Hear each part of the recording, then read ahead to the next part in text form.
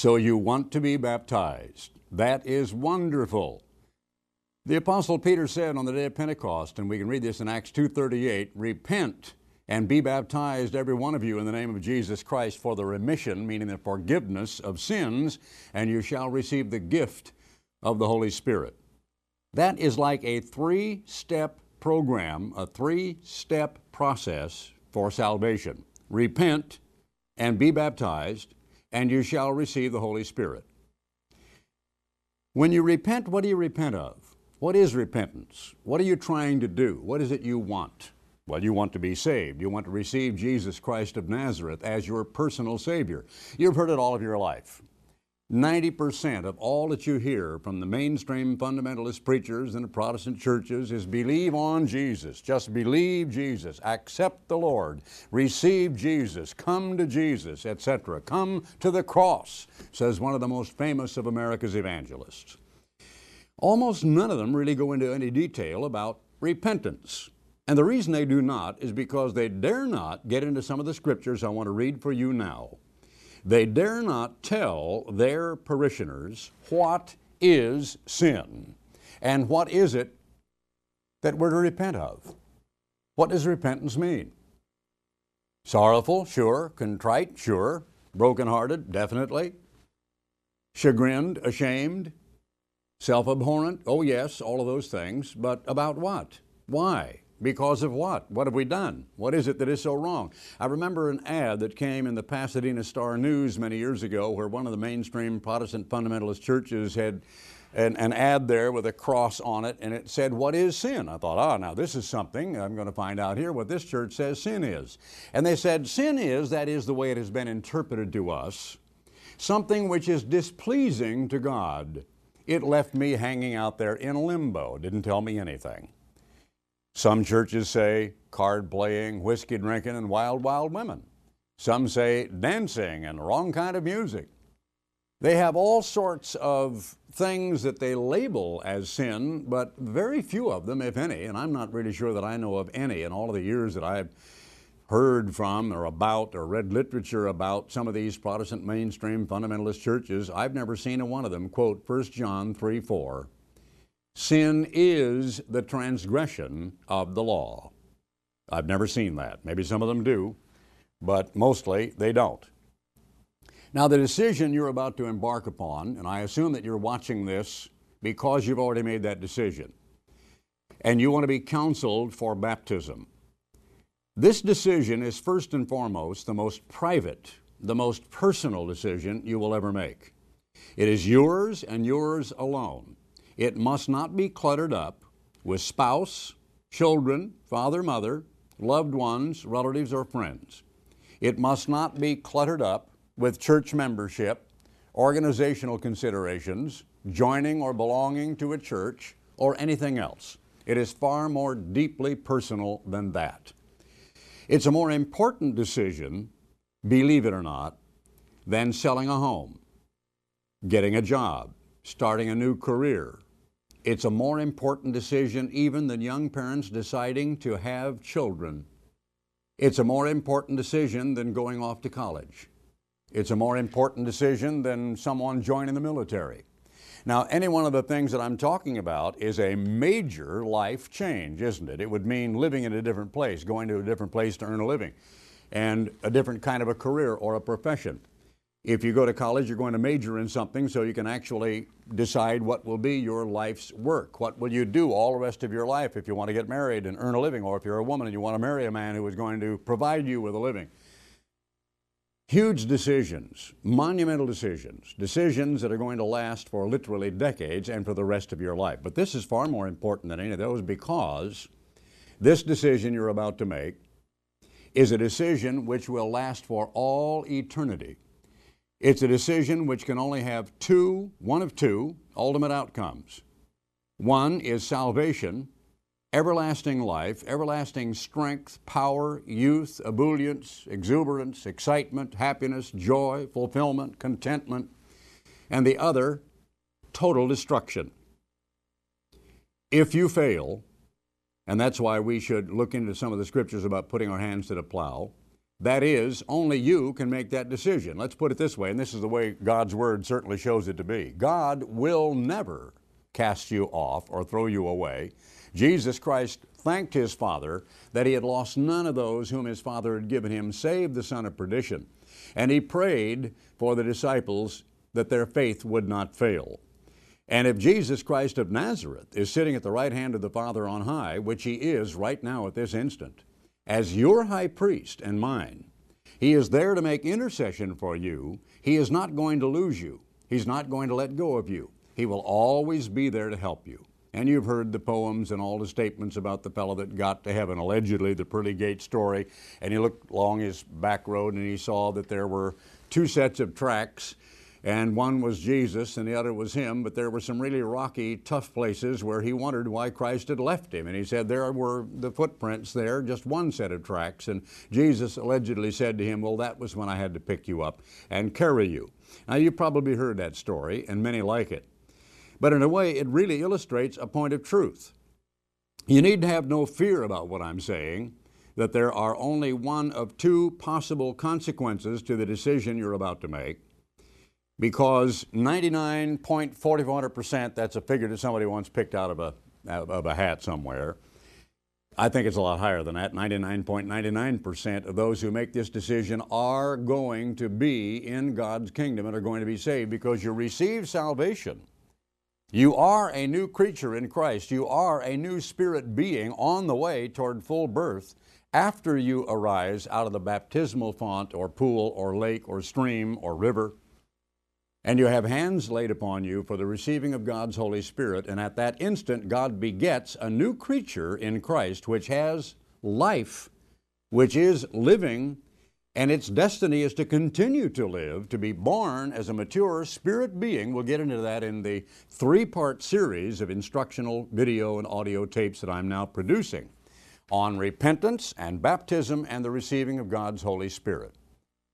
Now, the other is unthinkable, and it also, and I'll just say this in passing, is one reason why I am personally against the concept of cremation.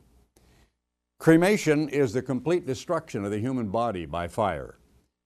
And God's method of punishment, the second death, is Gehenna fire, which is absolute destruction of the human flesh, and, because God Himself is the only one capable of doing this, the destruction of the spirit. As Jesus said, do not fear man when after he has killed the body, he cannot kill what is called the soul, but the Greek word is psyche, and it means the living principle or the life, the innate life, the new creature in Christ, the spirit creature that is inside of all of us. That man is not able to kill that by any manner, method, or means. Man, as in the case of the Holocaust in Germany, and as in the case of cremation today, including the Kennedy tragedy that occurred, can completely burn into a small little pile of ashes a human body so that there's virtually nothing left. But man cannot kill the psyche, or the spirit in man, together with God's Holy Spirit, or even the spirit in man which has not yet received of God's Holy Spirit, which will live on in the deepest, profoundest sleep until the resurrection. Since God judged Sodom and Gomorrah by eternal fire and burnt them to ashes, and since the judgment of God for the incorrigible is to burn them with ashes, and since the righteous will tread down the wicked like ashes under their feet, as it says in the very last chapter of the Bible in the Old Testament, I do not believe that destroying the human body is according to God's will. I'll just say that in passing.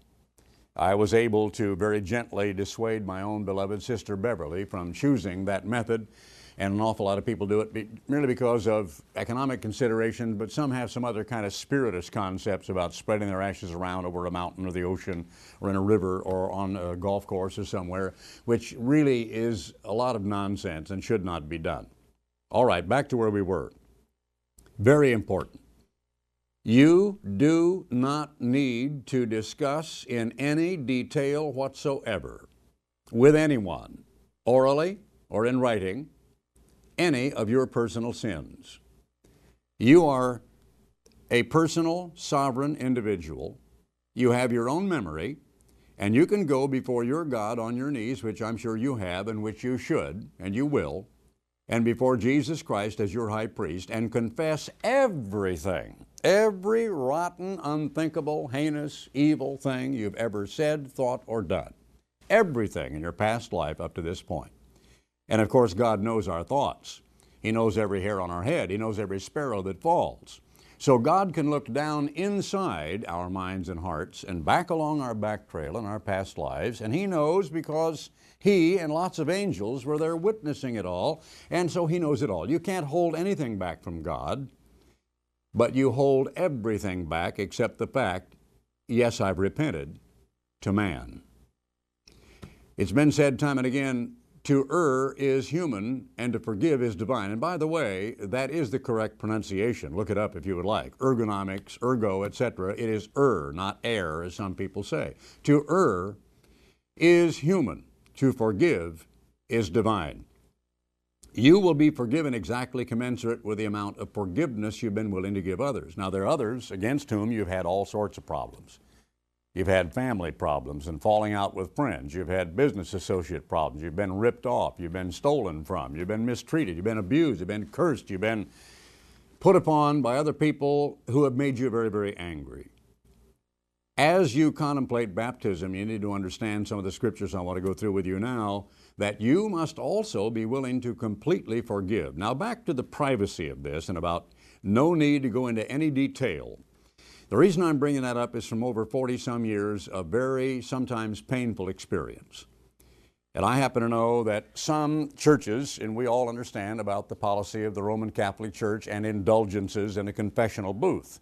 If you were to look into Haefele's church histories, you would find what is the gradual reason for the development of the confessional booth. And I won't elaborate it except to say that eventually they had to make the little lattice work so small that no human hand could pass between. All right, enough of that.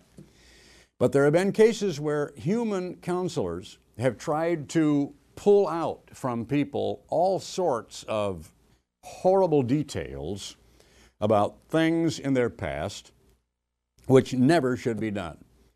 You are making a personal, intensely private decision, and you make it before Almighty God and His Son and your Savior and High Priest Jesus Christ. Now, I'm going to turn to Hebrews 2:14-18 and read this. "Forasmuch then as the children are partakers of flesh and blood, He also likewise took part of the same, that through death He might destroy him that had the power of death, that is, the devil, and deliver them who through fear of death were all their lifetime subject to bondage." It's amazing how much people are subject to every kind of a cult and every kind of a superstition and religion because of their fear of death and the unknowing about death. And what is death? What happens when we die? "For verily He, Christ, took not on Him the nature of angels, but He took on Him the seed of Abraham. Wherefore in all things it behooved Him to be made like unto His brethren, that He might be a merciful and faithful high priest in things pertaining to God, to make reconciliation for the sins of the people." You do not have an earthly priest. I'm not a priest. The one who might assist you and come to you and discuss with you your need for baptism. We might take a little view of what happened when Philip was sent by God to visit with the Ethiopian eunuch, and how the Ethiopian eunuch merely wanted more understanding about a passage in Isaiah. And of whom was this passage speaking? And when Philip expounded and explained to him about the kingdom of God and Jesus Christ and His sacrifice, the eunuch said, "What hinders me to be baptized?" And Philip said, "Nothing. There's the water. Let's go get it done." There was no interrogation. There was no question from Philip whatsoever about the eunuch's past life. The eunuch wanted to be baptized. He needed to be baptized. He said, "Can I be baptized?" Philip said, "You sure can." End of story. Now, it says, "For in that He Himself has suffered, being tempted, He is able to succor them that are tempted." That is, to aid or to help, to relieve, because He understands, and He can turn to His Father and say, "I understand that temptation. I understand that problem. I understand that agony of spirit that person is going through. I understand the torment. I understand the temptation that is there." So, Father, as this person comes and repents on his or her knees in tears before you, please forgive them because I understand the way they feel. You have only one priest. That is your high priest, Jesus Christ, in heaven, and you can go directly to Him. I want you to imagine like a beautiful stainless steel cylinder, and it is capped at one end and open at the other, and you relieve the cap, and that is your direct connection to Jesus Christ in heaven above, like the voice tube they used to have on ships of war back during World War I. When you talk into it, that is, when you get on your knees and you say, "Our Father which art in heaven," there are no bifurcations, there are no Y intersections, there are no joints, there isn't anybody else. You don't have to share it. It's not a party line. It's absolutely private. And you don't have to ask my permission, or the permission of your local pastor, or an area coordinator, or a deacon, or a counselor, someone authorized to conduct baptisms, or any other human being. It is completely, intensely personal and private between you and Almighty God, whom you address as your Father in heaven, and Jesus Christ is listening, and He sits there as your high priest and turns to your Father in heaven and says, "I understand, please forgive them." Personal and private. Now, to err is human, yes, to forgive divine. Let me tell you this, men will sometimes forgive. That is, men will sometimes say they forgive. We're accustomed to this in marriages and in personal and social relationships. People come to know other people's foibles, faults, sins, and mistakes. And they say, "Well, that's all right, I forgive you." But look out, because 10 years may go by, or 15 or 20. And when tempers get out of control, sometimes those old, buried, horrible, rotten sins will be dragged right out of the casket, and there they are, to be sorted through, because someone will use them against you years later. For example, Ted Kennedy will never be allowed to forget Chappaquiddick. The media won't let him. And sure enough, even in the aftermath of the recent tragedy, there were pictures of that bridge of the people standing there reminding us of Teddy Kennedy and Chappaquiddick. So remember, men will sometimes forgive and they will never forget. But God will forgive and will forget. And His forgetfulness is perfect.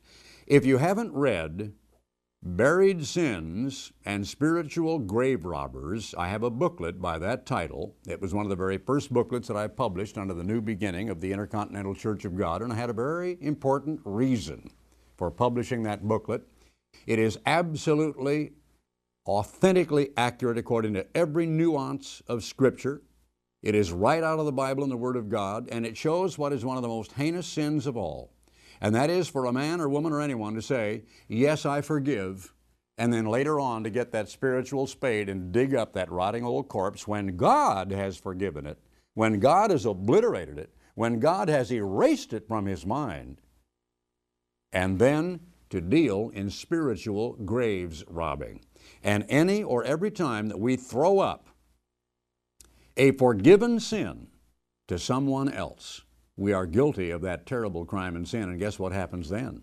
All of our own sins are going to be heaped right back on us by God the Father, because He won't tolerate that kind of activity.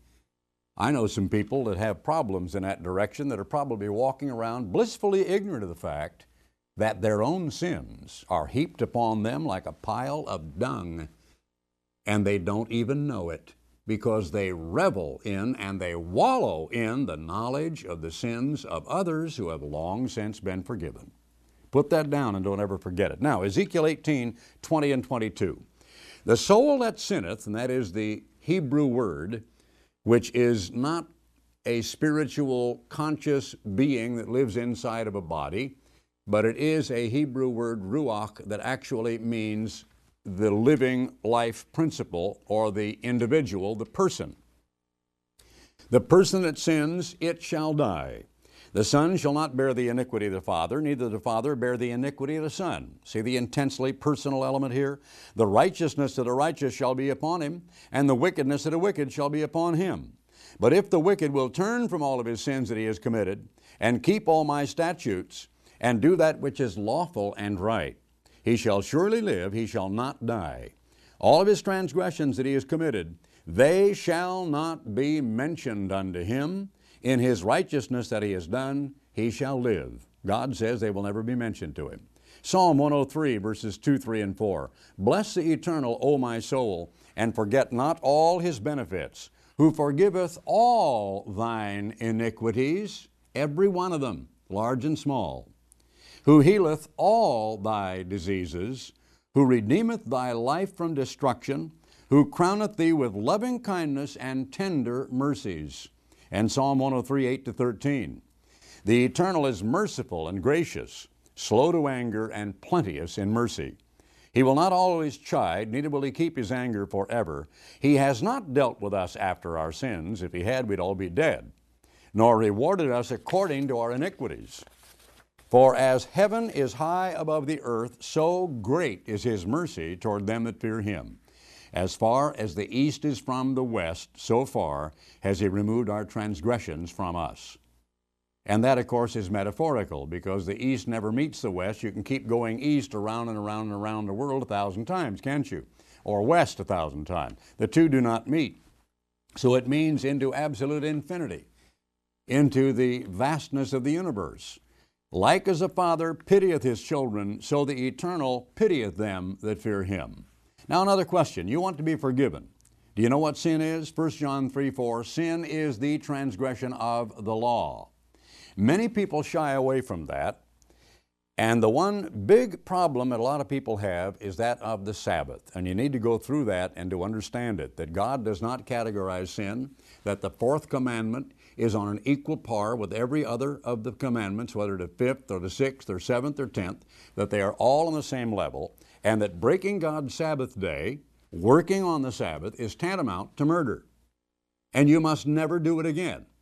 Do not be baptized. Do not make that step unless you are willing to obey God's commandments, and that means to observe the seventh-day Sabbath from Friday sunset to Saturday sunset every single week without fail for the rest of your natural human physical life. You can't have someone saying, well, I was baptized last year and I'm trying, I'm working, I'm asking my boss, but he's kind of hard-headed and he doesn't see it my way and I can't get time off yet on the Sabbath.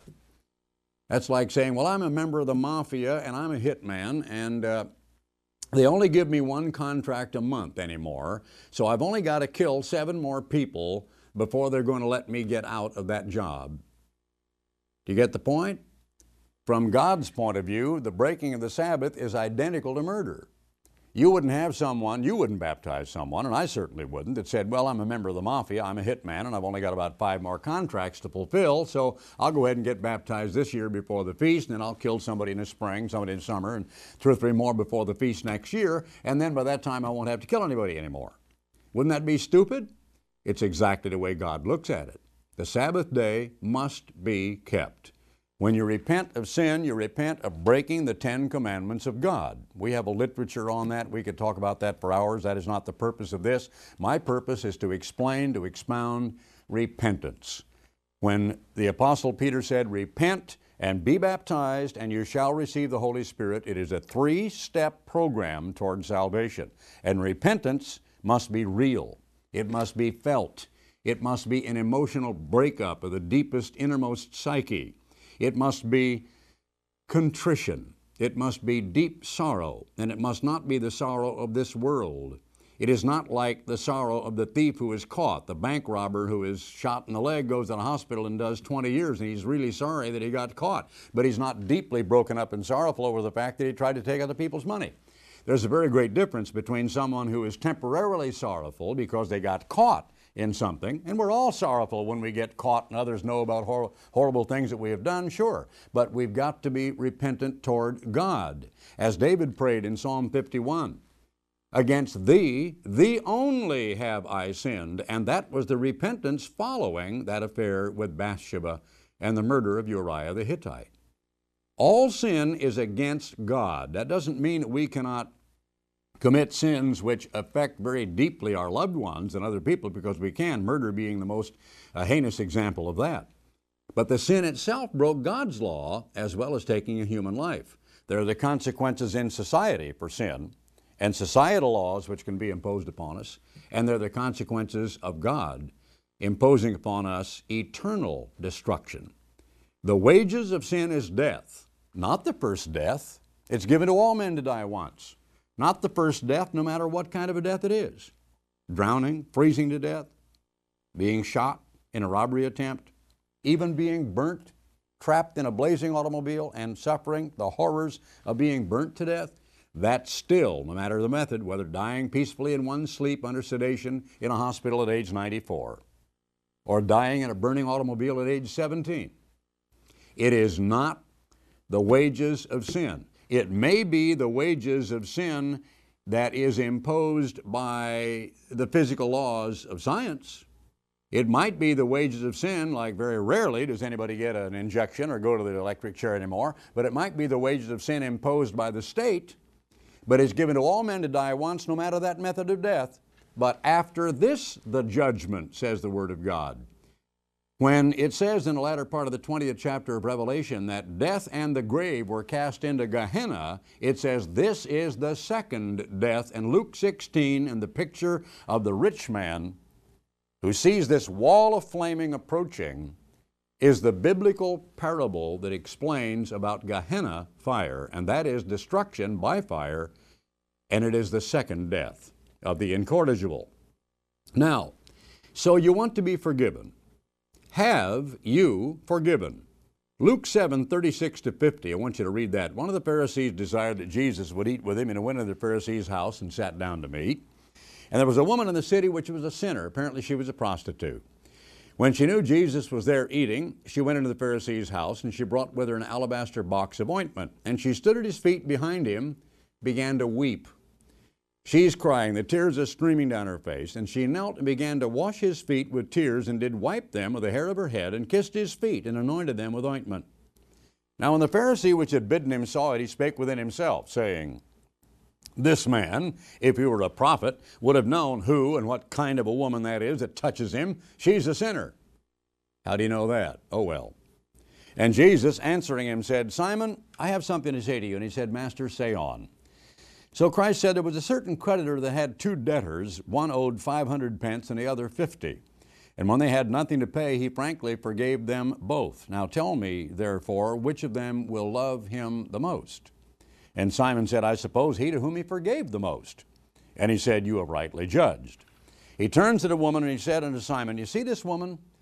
I entered into your house, and you gave me no water for my feet. And that was a deliberate snub by haughty, supercilious, pharisaical Simon, who was self-righteous. A snub. You gave me no water for my feet, but she's washed my feet with tears and wiped them with the hairs of her head. You gave me no kiss. That was just like Frenchmen today, a quick buss on the cheek. Since the woman came in, she has not ceased to kiss my feet. My head with oil you did not anoint. And that was, again, cleaning up in the foyer, a little bit of oil for your head and your hair, and you combed it back. This woman has anointed my feet with ointment. Wherefore I say unto her, her sins which are forgiven, her sins which are many are forgiven, for she loved much. But to whom little is forgiven, the same loves little. What a truth that is. I have seen all my life those who are self-righteous, those who feel, well, I've never done that. I've never done the other thing. Well, I'm not like him. Well, I didn't commit that kind of a sin. They've got a tolerance about that deep toward the foibles, the flaws, and the mistakes of others. They are almost bereft of compassion. They might know the meaning of the word sympathy, but they have no concept whatsoever of the word empathy.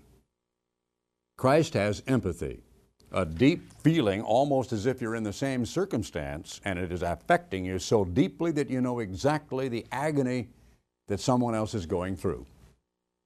This is a wonderful passage of Scripture because it is talking about the Pharisaical self-righteousness of those who have apparently had very little for which they feel they should have been forgiven, and therefore they don't forgive very much. They tend to be intolerant. And so Jesus turned to the woman and said, your sins are forgiven you. And they that sat at meat began to say within themselves, who is this who forgives sins also? And he said to the woman, your faith has saved you. Go in peace. Faith? Well, yes. She knew if she could just get there, she wanted to talk to him. Interesting that Christ didn't find it necessary. Interesting that Christ could easily read her mind and heart by her bodily actions. The tears, the red face, the runny nose, didn't even care how she looked, utterly devastated, utterly distraught. Down there, you know, the most humble thing you can do is to wash or lave someone's feet. She did more than that. She was kissing his feet, thinking, oh, if I could just touch the Savior. And so he said, your sins are forgiven. He didn't make her sit there and say, now what about this, what about that, and go through them all, did he? Well, then no human being has the right to do that to you or anyone else either. I've said it's the most personal decision you will ever make. It is the most important you will ever make. Go ahead then and make it. Look at God's law, and let me just conclude here quickly by wrapping this up and saying that if you are someone who is trying to be baptized in order to satisfy a family or a group or to join something or to belong to something or to join the church, really look deeply into that motive and get on your knees and discuss it with God and realize that that is not the right motive. What you need are the motives of Job when he said, I abhor myself and repent in sackcloth and ashes. What you need are the motives of David when he prayed Psalm 51. What you need are the motives of the Apostle Paul, who said, I'm not fit to be called an apostle because I persecuted the church. And he said, I who am the least of the apostles, and so on. He never could forget what he had done. Even though God had long since forgiven him, the Apostle Paul had a problem forgiving himself. If your need is so great that you want to be forgiven of sins against God, then by all means you should proceed and be baptized. And one thing you need to remember, once you have put your hand to the plow and you've counted the cost, you can never take your hand away from that plow again. In Luke 14:25, to the end of that passage, Jesus Christ said, what captain of an army or a general of an army would it be who would go out to war without first finding out what kind of a force he was facing? What about a man who essays to build a house and builds a foundation and doesn't have enough money to finish it?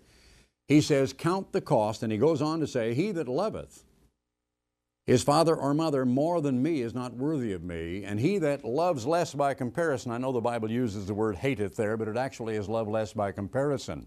His father, mother, brother, sister, relatives, friends, is not worthy of me. We must love Jesus Christ of Nazareth more than any other human being and more than our own lives. And when we do, and we come to God with broken heart, in contrition and humility, and beg God for forgiveness, He says to us, yes, I will forgive you.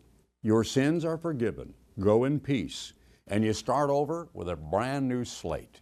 You start over as clean as a field of white driven snow.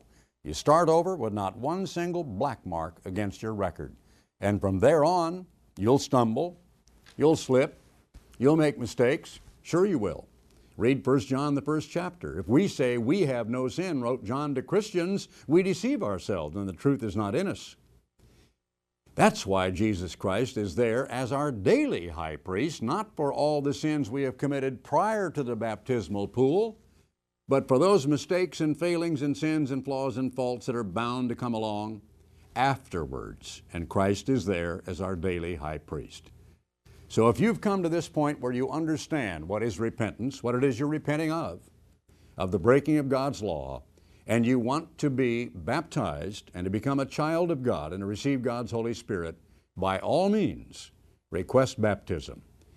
We'll conclude that statement about the repentance phase of this three-step process toward salvation, and we will continue very shortly with the subject of baptism.